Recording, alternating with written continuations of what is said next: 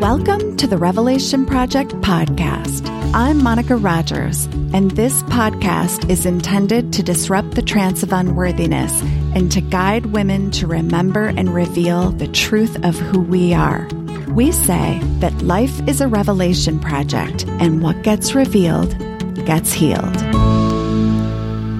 Welcome to another edition of the Revelation Project podcast. Today I'm with Ken Mossman. Ken Mossman has specialized in working with men for almost 2 decades, with an international clientele from a wide variety of industries, from finance, academia, and technology to entrepreneurship and the arts. Ken's focus is on helping men expand their emotional literacy, fluency, and flexibility so that they can lead with presence and empathy. Ken is a senior faculty member with CTI, the Coactive Training Institute. In addition to his coaching and training work, he writes regularly, hosts the Mojo for the Modern Man podcast, and designs and leads intensive, deep programs for men. Today, we're going to be discussing the state of manhood, as it results to recent history. And I want to just own that in this particular episode, I am a mess. I'm emotionally triggered. And when I get emotionally triggered, I'm so ADD. I'm not going to apologize for that. But what I will say is there are some real nuggets of gold that come out. And I just want to thank Ken Mossman again for being so patient and generous with his time and listening. So without further ado, hi, Ken. Hey, Monica, that was a mouthful. Oh my gosh, clearly my mouth doesn't work yet this morning. It's okay, I'm with friends. Exactly. Oh, it's so good to talk to you. It's been a year. It has indeed been. It has. A year is something that it has indeed been. It has indeed been. My goodness, not a dull moment. No. Mm-mm. So where do we dive in here? I know. Well, let's just dive right in actually to what happened at the Capitol. What was it like for you? And then I can talk about what it was like for me to just witness kind of what was going on. Yeah. So there's a little bit of a story here because I had worked the entire day up until about, I don't think I walked out of the office until about 3:00 maybe 3:30 in the afternoon on the 6th of January. And I got a text message from my sister saying, "Are you watching the news?" And of course I wasn't, I was working. And I stepped outside into the hallway, and my son, who's living with us now, met me there at the door to his room, with just this look on his face. And I wasn't getting a whole lot of information. Yeah, I hate those moments because you're like, what the hell? What's going on? Yeah, exactly. And I didn't, I had no clue. And then I had a clue. Mm-hmm. Then, yeah, big clue. And, like so many of us watched as the day unfolded, wherever I went in the house, I had my iPad with me with NPR actually playing a live feed. Mm-hmm. Same. And we stayed with it until I think about midnight. So the reaction that I had was, it was like a gut punch. I'm so glad you went there because I was like, go to your body. Because you're such an embodiment guy. I want to know emotionally what was going on for you.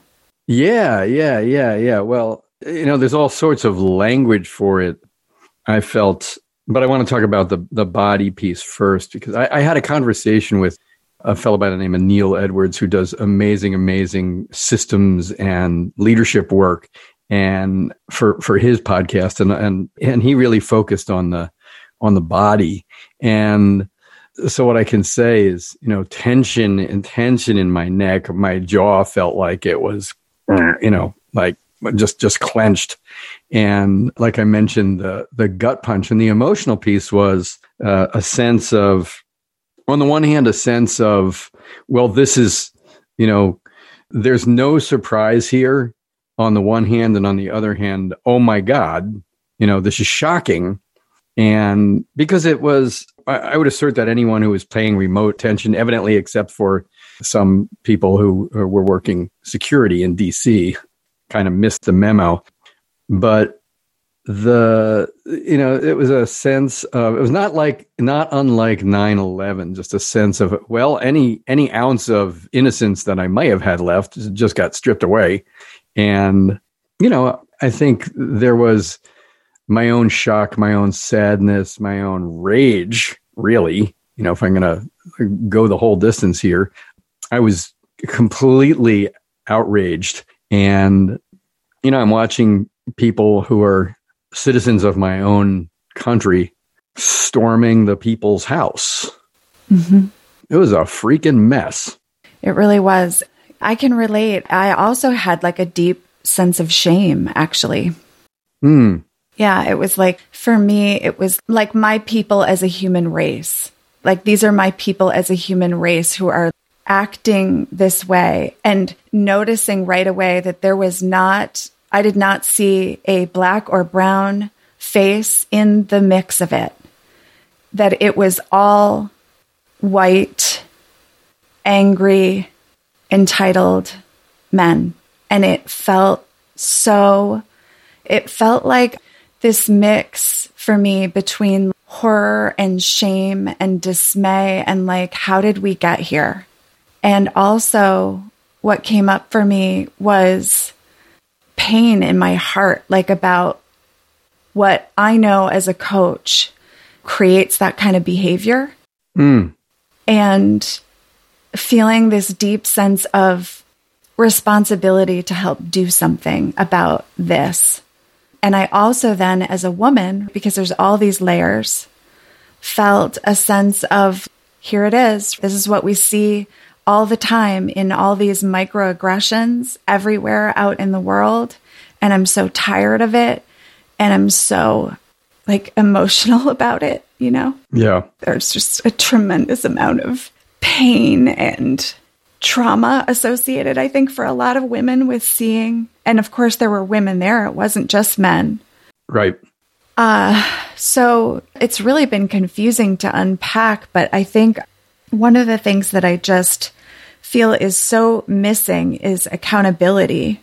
And also any kind of, well, there's two things here. One is, it's like there was such a slow but steady, it wasn't even slow, actually, progression. Obviously, it's going to end up in some ugly way. But when it actually happens, I don't think anybody's really, there's still this cognitive dissonance that it's happening.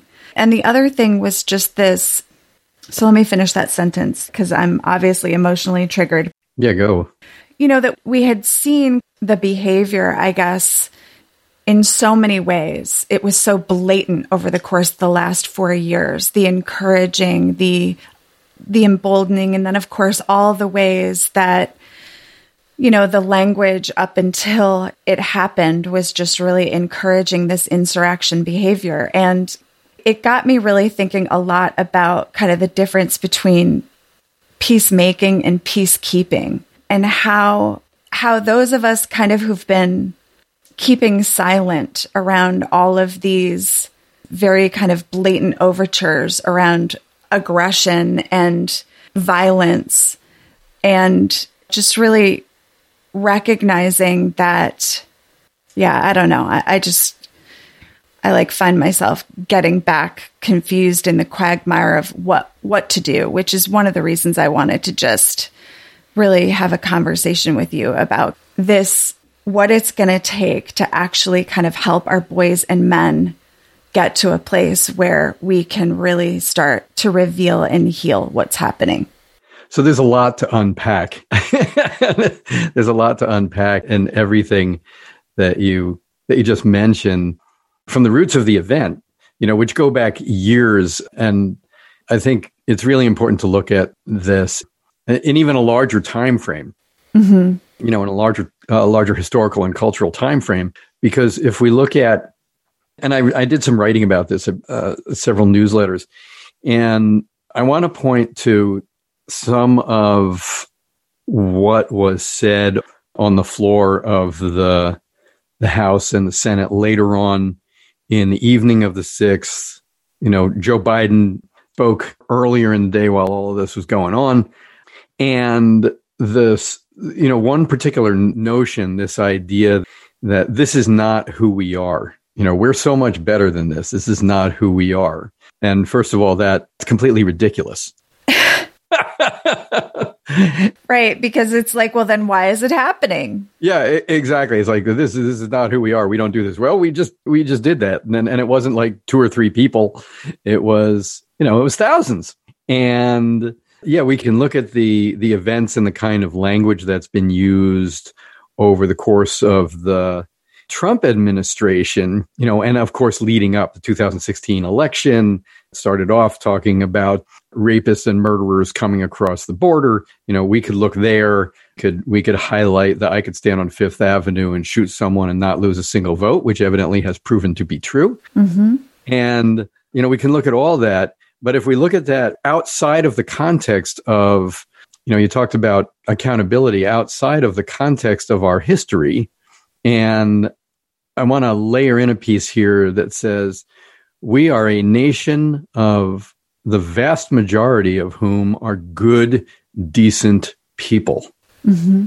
And there's something about being able to rectify that. Yeah. In fact, we're a nation of good, decent people, well-intended, for the most part, loving people who love their families, et cetera, et cetera, et cetera. All that is true. What's also true is that our nation is built on, as one of the guys who showed up on one of my regular men's calls said, you can't deny that the nation is built on these wobbly legs of genocide, forced migration, and slavery. Colonization, exactly, yeah. Colonization, yeah. So talk about cognitive dissonance. So to be able to hold both those things at the same time. Oh, okay.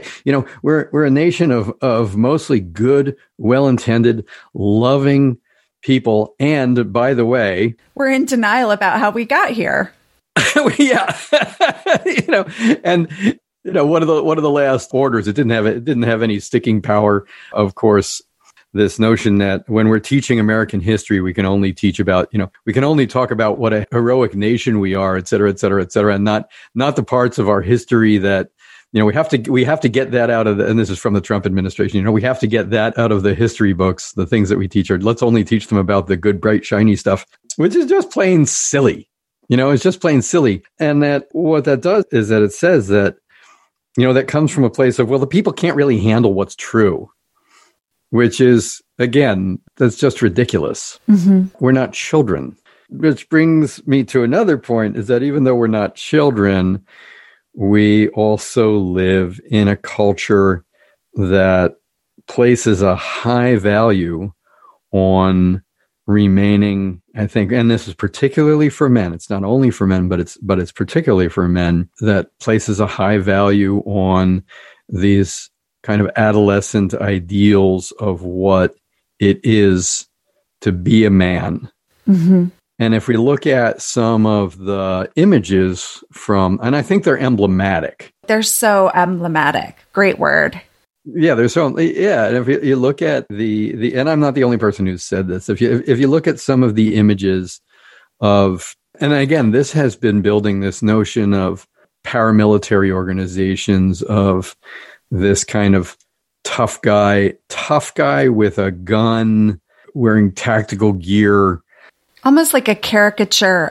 The anti-femininity, the achievement, the violence, the risk, the emotional suppression, that like all of the things that are kind of this man-boxy type behavior. Yeah, there's all the ingredients of it. And as we peel it apart, it's a kind of fascinating mix.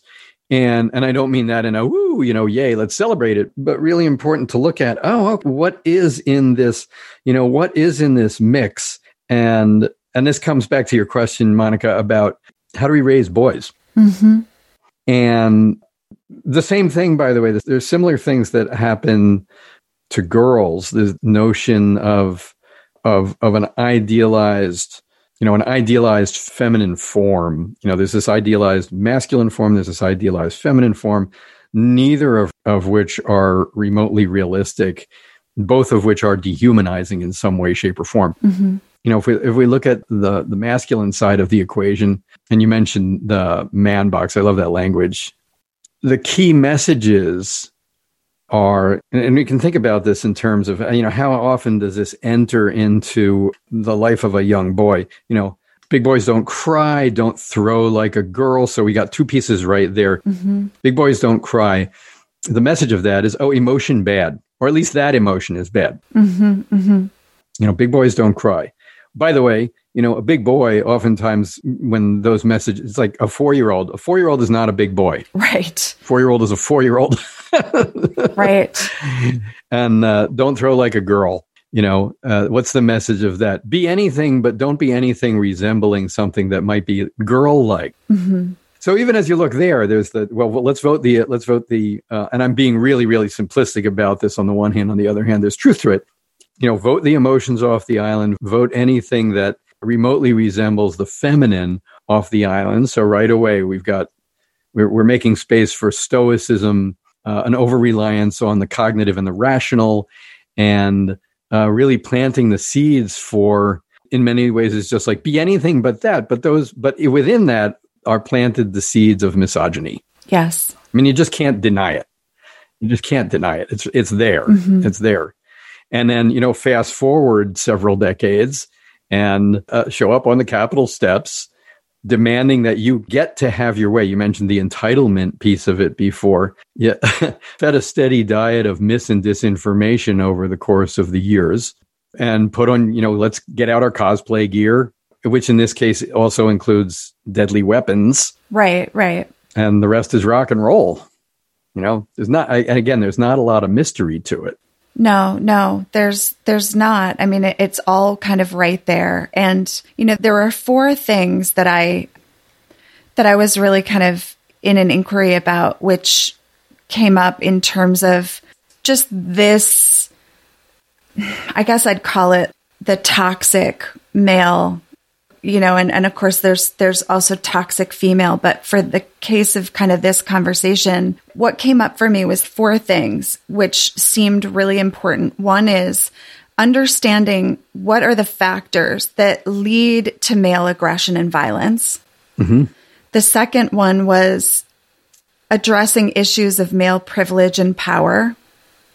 The third was promoting healthy and intimate relationships among boys and men. And the fourth was promote healthy father involvement. Mm. And those are things that I actually know that you teach and talk a lot about and work a lot to unpack and kind of deprogram men. Yeah, I wouldn't necessarily say deprogram. I would say consciously untangle messaging. Okay. Because, deprogramming sounds a little bit tucked away and taken away from your family and subbed in an institution until we can get these things out of your head, which is very different than consciously doing the work with a willingness to be there. So can we take those one at a time? Yeah, I would love to. It is a lot. And I know we're kind of, venturing into territory that's really, really tangled for a lot of people. So I just appreciate, you being so willing to kind of have such a confronting conversation. It is for me anyway. I don't know if it is for you. It's like, feels tender. Yeah. Put a bookmark on that because we want to come back to that, I think. Yeah. Okay, great. So where shall we start? Maybe with understanding the factors I think that lead to male. We touched a little bit on it, but aggression and violence. Yeah. Okay, good. So there's a lot to this. So all of this is really complex, and just know if you're listening that a lot of this is going to be simplified in terms of time, because I have a sneaking suspicion we could talk about each of these things for hours and hours on end. For hours, yeah. So when we look at aggression and violence, I want to set aggression aside for a minute and focus on violence. So there are in one of the models that I work with, so my mentors say, there's a drive in the human spirit. There's a drive in the human spirit to the language they use is be eternal. to be eternal. And that doesn't mean live forever. It means create something that is lasting. And there's a couple of different ways. Actually, there's many ways to create things that are lasting. There's legacy. There's, giving and creating. There's a lot. There's a lot. And the two primary ways are either creating beauty, think art, music, song, something that comes from a place of creativity. And on the flip side of that is destruction and violence. Both can create a sense of eternity. And in the absence of a pathway to create something beautiful, it's really easy to flip it and go in the other direction. I'm going to leave my mark on the world. I don't know I may not know how to create something beautiful. And I've got these emotions that I have been told that I can't have, that are part of this very complex, I told you we would oversimplify this, that are part of this very complex human equation. But in this drive to create something lasting, and in a distorted sense, with that distorted sense of entitlement coming into the picture, where am I going to point that energy? Well, I need an enemy. I need something to, in that case, I'm not going to wrestle with a canvas, Right. in this case, or I don't know how to wrestle with a canvas, which is another way of going about it. But give me an enemy, and all of a sudden I have a place to focus this energy. That's so interesting. Yeah. I mean, you're pointing to something I think is fascinating. I think a couple of things come up for me. One is that this idea of kind of creating or having that enemy to direct that attention. But also what comes up is how we do take art and creativity out of our schools, which may in fact foster and help and create a path to what it is to create beauty. I don't know. That just comes up in this space. Well, that's so interesting. I don't think it's a bad place to look, because in the, again, culturally, we place so much importance on the cognitive, on the things that, we've thought of as traditionally academic, read and write and arithmetic. Yeah, we're up in our heads and not in our hearts and our bodies. Right, exactly. And by the way, the head absolutely has a role in creating any kind of art, in creating any creative endeavor. By creative endeavor, right. Could be It's a business, absolutely creative necessary. Endeavor. Yeah, absolutely necessary. So, when stuff like this happens, it's oftentimes we move faster instead of moving slower, move quickly. We need unity right now. Unity, again, coming back to unity. Well, does that unity include the accountability? Does that unity include having the hard conversations, or we just pretty it up and gloss over it because we want to move fast to unity? And really what's called for is slowing way, way down. And I want to come back to this idea of having an enemy, because one of the hallmarks of, if you really look at, what were the hallmarks of the Trump administration? One of the hallmarks of the Trump administration was that here was a man, and by the way, also emblematic. We can have conversation all day about the man himself, but it's more important to see him as a symbol and a symptom rather than the sole cause, because then we miss the big picture. And having said that, here was a man who, without, in many ways, defined himself through having enemies. Through having enemies, and in his language, belittling them as part of, as a function of elevating himself, name calling, etc. So that's a piece of the, there's a brilliant example of it. Who am I without my enemies? Right. And, that was just so on display, and it was like modeling. Absolutely. That type of way to be, that way of being. Anybody, I think, that was feeling resonant with that kind of aggression, or I don't even know if you can use the word resonance, but yes, it is, dissonance, whatever it is. It was a feeling that obviously was he had the ability to kind of really raise that in people who were feeling disturbed or upset or anxious, or things were not the way they wanted them, or whatever it was. But I feel that was very much like the magnet that kind of pulled all of that discontent to the surface and agitated it. Well, he did a brilliant job. And this is, he absolutely did a brilliant job of tapping into the energy of rage. And when you look at the energy of rage, it's a combination of anger and hopelessness, anger and helplessness, anger and invisibility. And we all, anyone who's had a kid, a 3 or a 4-year-old kid yanking on their pant leg, pushing them off to the side, mommy's busy, daddy's busy. I don't have time for you right now. That child starts to get a little bit angry because there's something that they need. No one's paying attention. They get angrier and angrier and angrier. And in moments you've gone from, we didn't even hear what the request was. We've gone from 0 to rage in no time flat. Mm-hmm. And, Trump did a brilliant job in his campaign, et cetera, did a brilliant job of tapping into this segment of the population that felt like they didn't have a voice, decades worth of anger building up there, and was able to tap into that, really tap into and explode in many ways that rage that was just lying underneath the surface. So that's another piece of the equation. And it's one of the other piece, getting back to the violence, is, we're also driven by a need to belong. Mm-hmm. And one of the, part of the process of radicalization, and this was mass radicalization, make no mistake about it, this has been mass radicalization through a steady stream of lies, conspiracy theories, et cetera, is people, we have this human need to belong. And if we're not going to belong, we're going to go where we feel welcomed. So that's human nature. We're going to go where we feel welcomed.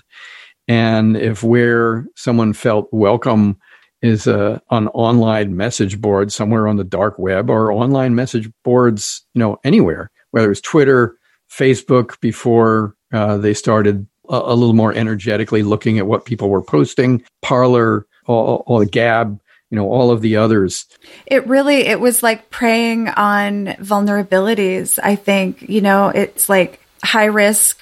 It occurs to me actually as really this interesting concept. Like if you don't feel seen, if you don't feel heard, or if you've had that kind of, I guess, trauma, that almost becomes a risk factor, like a vulnerability factor, that you would then move towards a situation or a group that, as long as they see you and you feel seen and loved by them, you're going to, if you don't have the tools to kind of really unpack what's really going on for yourself, your primary need is what you said, like belonging. And so kind of everything else falls by the wayside. Yeah. And again, it's not that simple. If you start telling people a little bit of what they want to hear, and this is part of the mechanics of it. If you look at how does this stuff work? It begins by telling people what they want to hear. And if you tell them enough of what they want to hear, you can start telling them little bits and pieces of what you want them to hear. Okay. Yeah. And it builds over time to the point where they will begin to believe anything you want them to hear. Okay. So it's interesting because I used the word programming. Yeah. Earlier. And that sounds a whole lot like programming to me. That I would assert, that radicalization. I think you're right. That is a type of programming. Okay. And I would assert, I'm not, God knows, Ken, I know that there's so much here, but I would assert that those micro kind of ways that we raise boys are also really, I don't know, there's something there for me around unpacking that a little bit more with the programming. But because I feel like, in my work with a lot of women, it's like a programming issue to kind of unbecome all of those messages, those subtle messages all along the way that just are so insidious and invisible, but over time culminate into this real, what would I call it? Like trance. Like that's the word that I use. And I think that, I don't know, it's semantics, of course, but it's, I see how it's happening actually with my son. Yeah. In terms of just really almost like the henpecking that goes on with boys and girls, but the henpecking that I see, like don't be a pussy, like all these ways that boys are constantly, like you said before, don't throw like a girl or whatever. It's constant, it's continuous, it's subtle.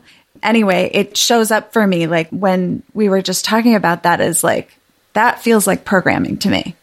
Yeah, we could use that language. I mean, we could use that language. Oh, I had a thought and I lost it. Whoops, where'd it go? I think one of the differences are that, and maybe this isn't so much. I just tend to think of programming as more related to cults. On the one hand, on the other hand, I could see if we followed this out to its logical conclusion, what we're doing is creating cults. Yeah, yeah. Well, and just to be fair, often what attracts people to the work that you and I both do is that, and I love the language trance, is that something has broken the trance. Mm-hmm. Something has broken the trance, and there's this realization like, I'm doing it all right, but it's just not, I'm wearing the suit that I've been told to wear, but I'm noticing that my right pant leg is like 3 inches shorter than my left, and it really doesn't look good on me. And by the way, it's not even comfortable. And by the way, right. So, no. Yeah. Who knew? Who knew? Right. It's like that waking up where you're just like, how could I not have seen how this doesn't serve me, how this isn't comfortable, how this isn't aligned with who I really am? Right. Yeah. So I know we're all over the place and I love it. I don't care.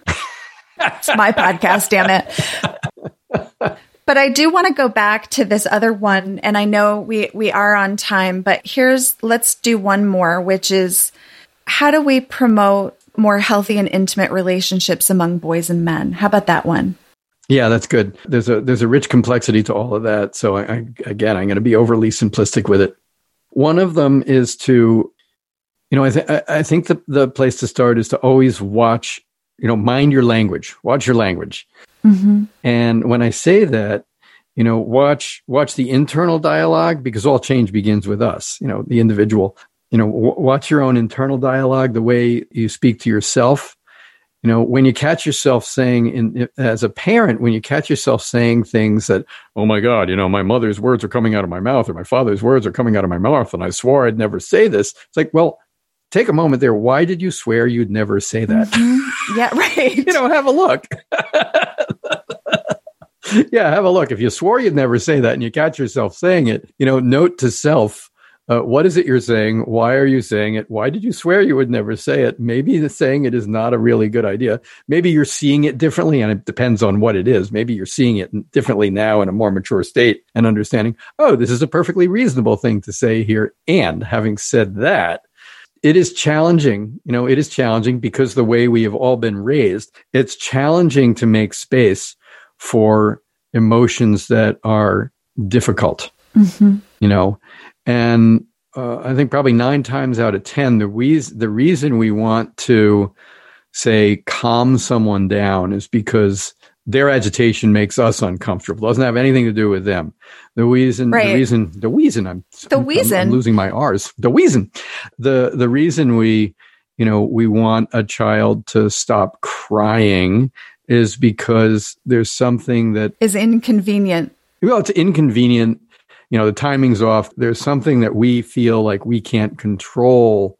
We can't control their emotional state. So we try to put a lid on it, which is really different than welcoming whatever the emotion is. Welcoming, by the way, distinct from indulging. Right. To me, it's the difference between peacekeeping and peacemaking. Say a little bit more about that. Okay. So when we peacekeep, it's like, whose peace are we really keeping? We're keeping our peace, right? And this is why I was starting to say earlier, we keep silent because it's so uncomfortable for us to say something. Right. Peacemaking can be really actually quite uncomfortable. Yeah. Quite loud, quite inconvenient. Messy. Quite messy. Yeah. And so peacemaking could be marching. Peacemaking could be rebelling, but not like what we saw. Yeah. Do you see what I'm saying? Absolutely. Absolutely. So to me, there's a distinction there that that keeps coming up for me. And today, and this conversation makes me super ADD. So I'm just going to rock on, Monica. claim that today, because I'm so emotionally triggered, and you've been so generous with me, but I love that what you just said, because it's so true. It's like us as adults, when we have these small children and they are needing our attention, it's really we need to look at what we need. How can we really start to fill our own sense of, I think what they're stimulating in us is kind of our unresolved business, our unresolved stuff. In a lot of cases, I think you're absolutely right. And in other cases, I think there's this, everybody who doesn't love the notion of control. I mean, really, who doesn't love the idea of in some way, shape, or form being in control? Let me phrase that another way. Who doesn't love the illusion of control? Mm-hmm. And, again, looking out, we're part of a greater whole. We're part of, we're a system unto ourselves. We're a biological system. We're a system that contains parts of us that have the capacity for thought and consciousness. We're communication systems. We're these systems within ourselves. We're part of family systems. We're part of community, social, cultural, national. We can go on. We're part of a system that includes that we are not separate from. We are part of a system that includes us as part of the natural world. And yet we have the audacity to think that we can control that, go out and rail against the weather as if we're going to be able to change it. And, this is another piece that, of course, brings us back to the violence piece. We can't control. We can try to control. We can try to control, but it's going to come back and bite us in the ass eventually. I think I took us off the children track.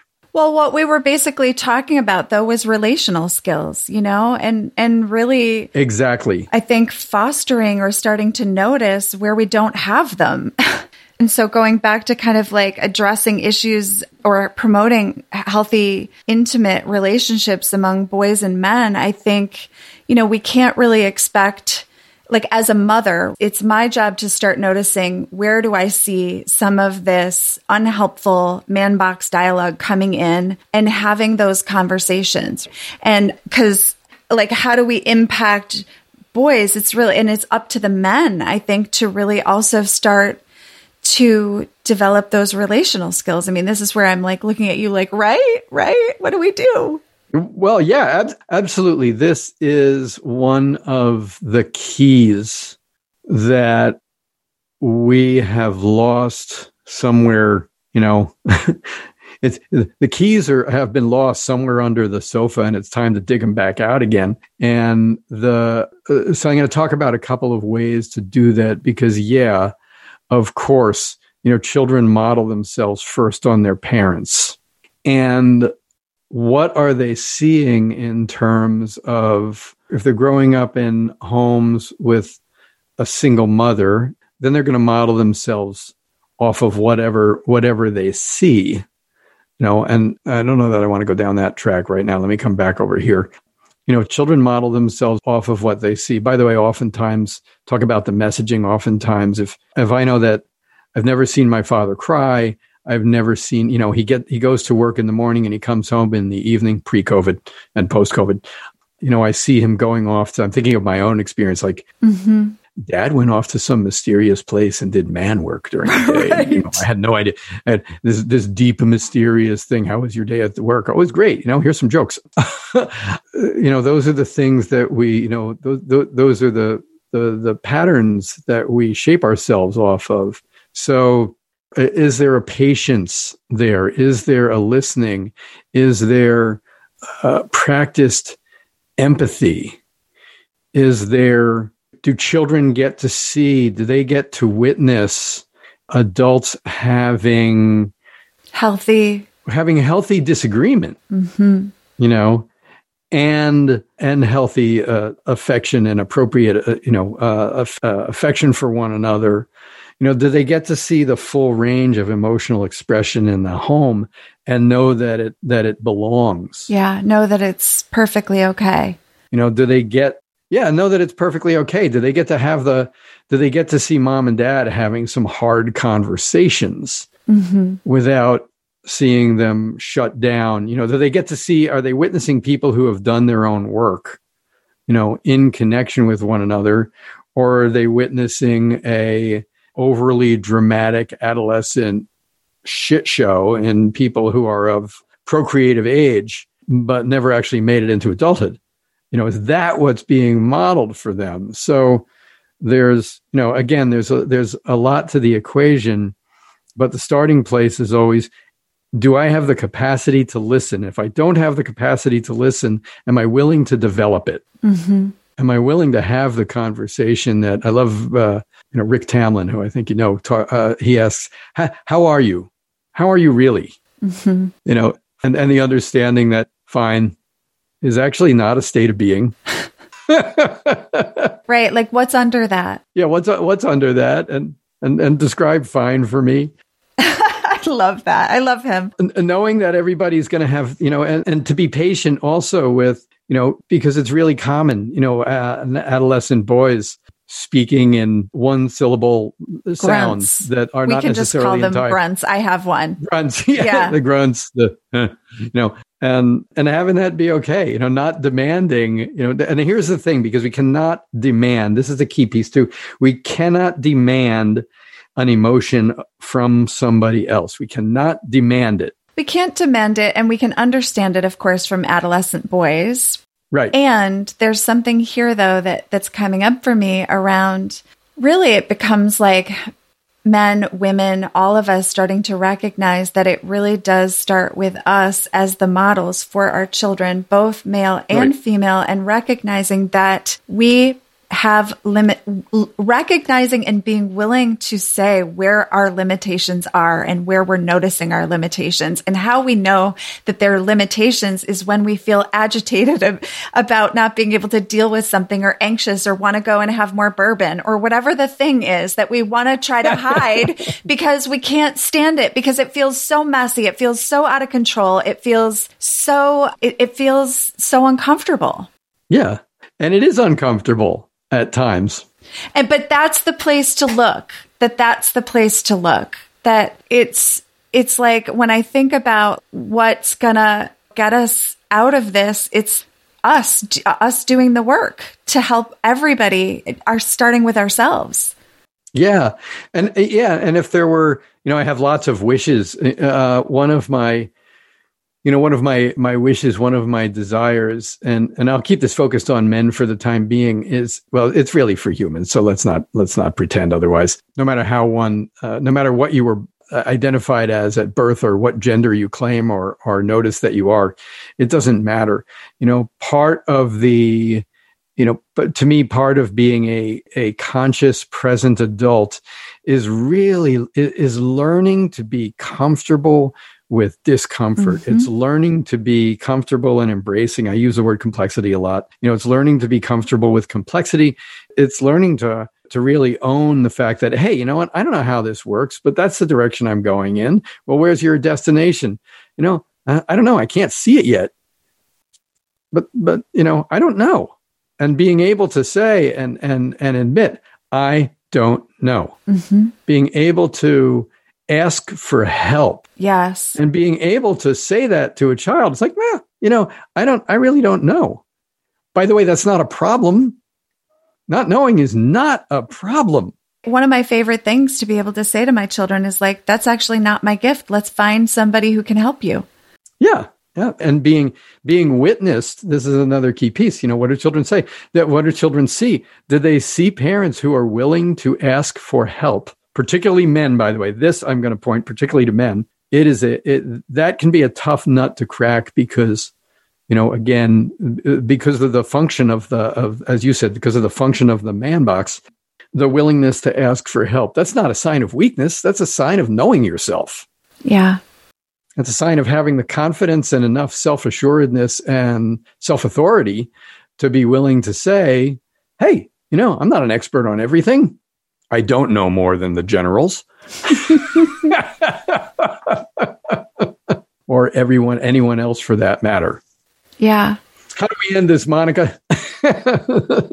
Well, and what comes up too, one more thing, is the willingness to say, I'm sorry. I screwed up. Yeah, the willingness to say, I'm sorry. And before you say you're sorry, to find the part of you that means it. Right. Yes.